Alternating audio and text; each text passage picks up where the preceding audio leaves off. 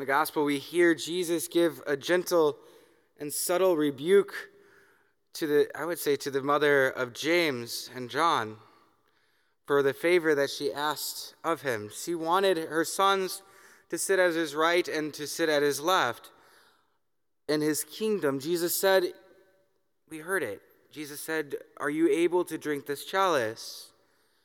But he also says, you don't know what you're asking for. You don't know what you're asking for. Why did Jesus say this? In part, it's because that the path to glory, that is the path to sitting at his right and his left in the kingdom, is the path of the cross. It's the path of freely embracing the suffering of the cross with Jesus. It's not impossible to enter his glory without first walking with him through his death, to be a friend of Jesus, to be that friend, to walk with him. That's what it's going to take to know what we're asking. Why do I say that? Well, it's because we need to conform our hearts to Jesus, to continually conform our heart to Jesus, to ask him in our prayer, Lord, what is it that you want me to do? Lord, how is it that you want me to live my life? What am I supposed to be striving towards? I think once we begin to conform our hearts more deeply to Jesus, we begin to realize the reality of that question that we begin to ask.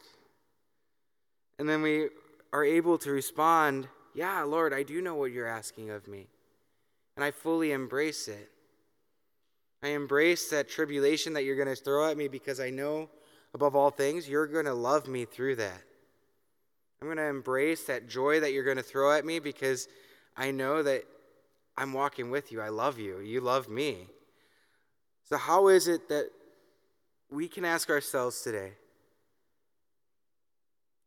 am I ready to drink that chalice that the Lord's going to give us? Are you able to accept and challenge and to accept your crosses every day? Because they come up every day.